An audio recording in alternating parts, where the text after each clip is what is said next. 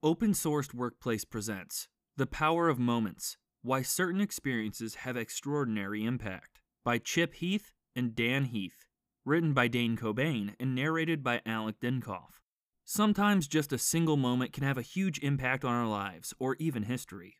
A particularly dramatic example of this is the moments leading up to the dropping of the atomic bombs on Hiroshima and Nagasaki. A less extreme but still important example could be the moment at which you first met your spouse. In this book, Chip and Dan Heath ask an important question. Why leave our most meaningful moments to chance when we could instead go out of our way to artificially create them?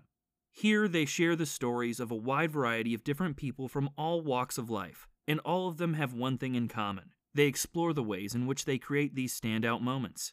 The two Heaths have worked together before, most notably with their best-selling books Switch and Made to Stick. Here they provide a whole range of quirky stories along with the practical lessons that can be taken away from them, aiming to help people to understand the power that they have to transform ordinary experiences into unforgettable ones. The authors cover everything from the owners who transformed an utterly mediocre hotel into one of the best-loved destinations in Los Angeles, to the scrappy team that turned around one of the worst elementary schools in America.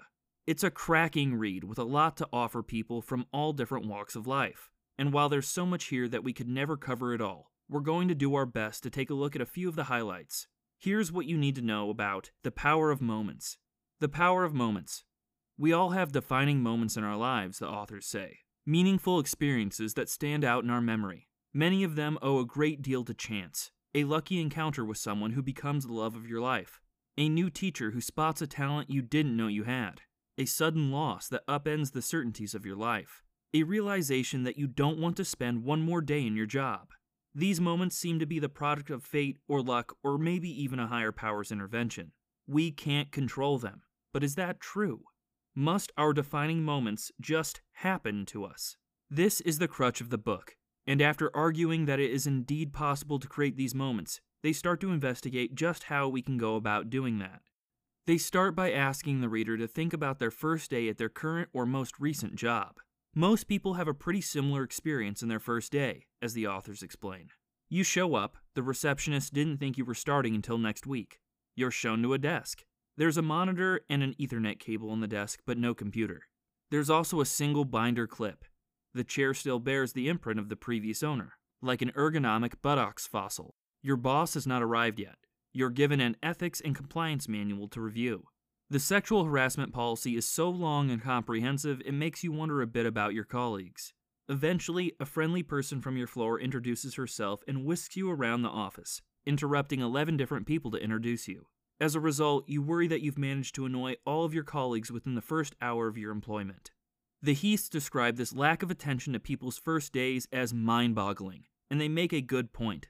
Getting someone's first day right should be easy, and it should also be a priority. After all, it sets the tone for the entire tenure at their company. And yet, instead of creating a powerful, positive moment for their new employees, too many companies are creating negative moments, not deliberately perhaps, but through sheer inaction. Life's punctuation. To start thinking in moments, the two authors suggest thinking of these moments as where the prose of life needs punctuation. Every culture has its own set of big moments, from those we all have in common, like birthdays, weddings, and graduations, to those that are unique to specific cultures, like bat and bar mitzvahs or quinceañeras. Notice that every last one of them was invented, the authors say, dreamed up by anonymous authors who wanted to give shape to time.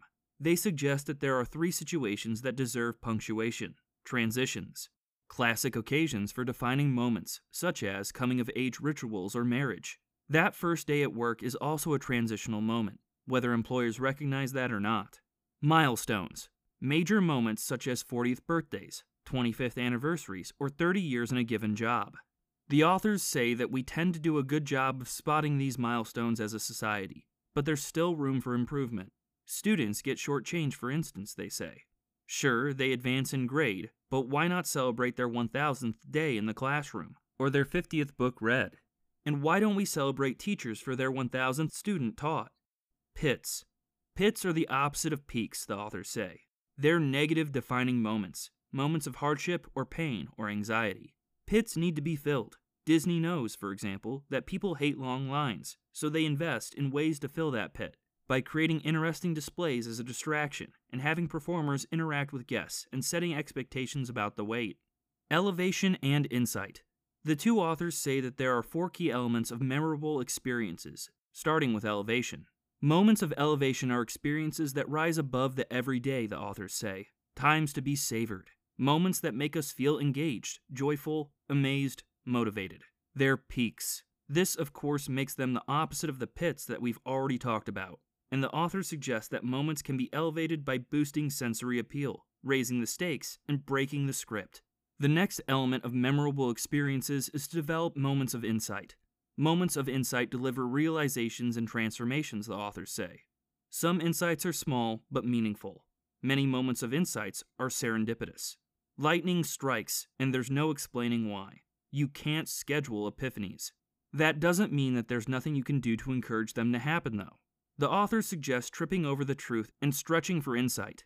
Tripping over the truth is an insight that packs an emotional wallop, they say.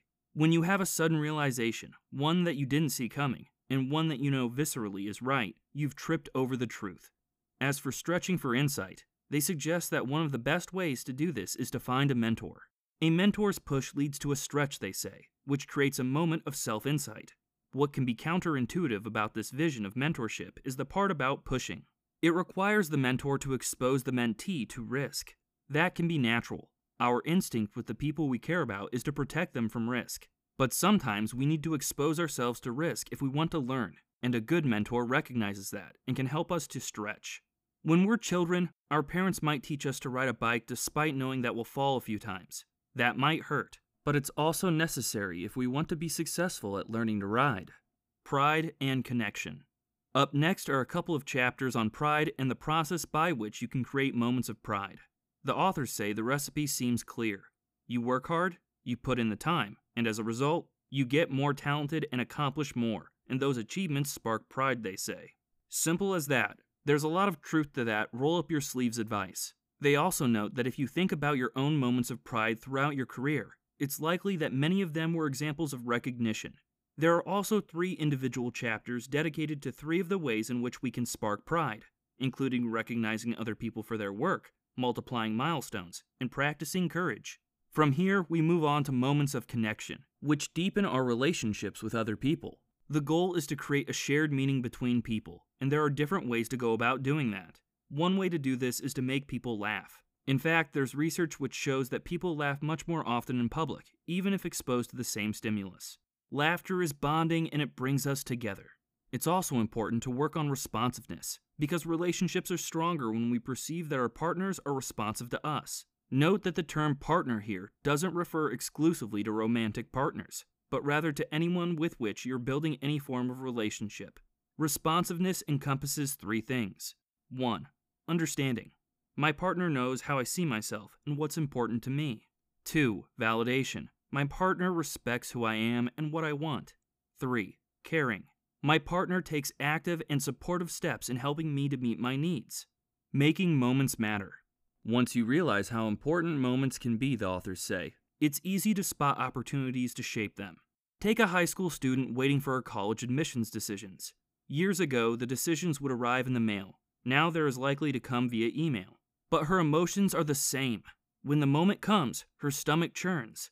There it is, the sweet word congratulations. She lets out a shout of delight and reads it again, 7 times. That's a great moment of pride and elevation. But let's be honest, the university deserves very little credit for making the moment matter. A letter? An email? That's the best they can do? When you think about it, it's obvious. No matter which industry we're in, we're creating these moments amongst our customers every day. Just because we're not proactively thinking about them, it doesn't mean that they're not happening. It falls to us to spot these moments ahead of time and to go out of our way to make them as enjoyable as possible. And this is ultimately the crux of the book. The 2 Heaths suggest that there are 2 ways for us to take advantage of the power of moments. We can either know that they're coming and go out of our way to make them as memorable as possible, or alternatively, we can try to proactively create those moments and to make them happen artificially. Either way, moments are being drastically underused by modern businesses, and the authors have set out to change that. Conclusion. Now that you know a few of the highlights from the power of moments, it's over to you to put what you've learned today into practice. For a start, perhaps you should spend some time rethinking your onboarding process and make sure that this important transitional moment isn't left as an afterthought.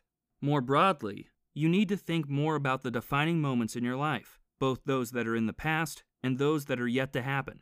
The first step is to start to notice these moments as and when they occur, so that you can capitalize on them.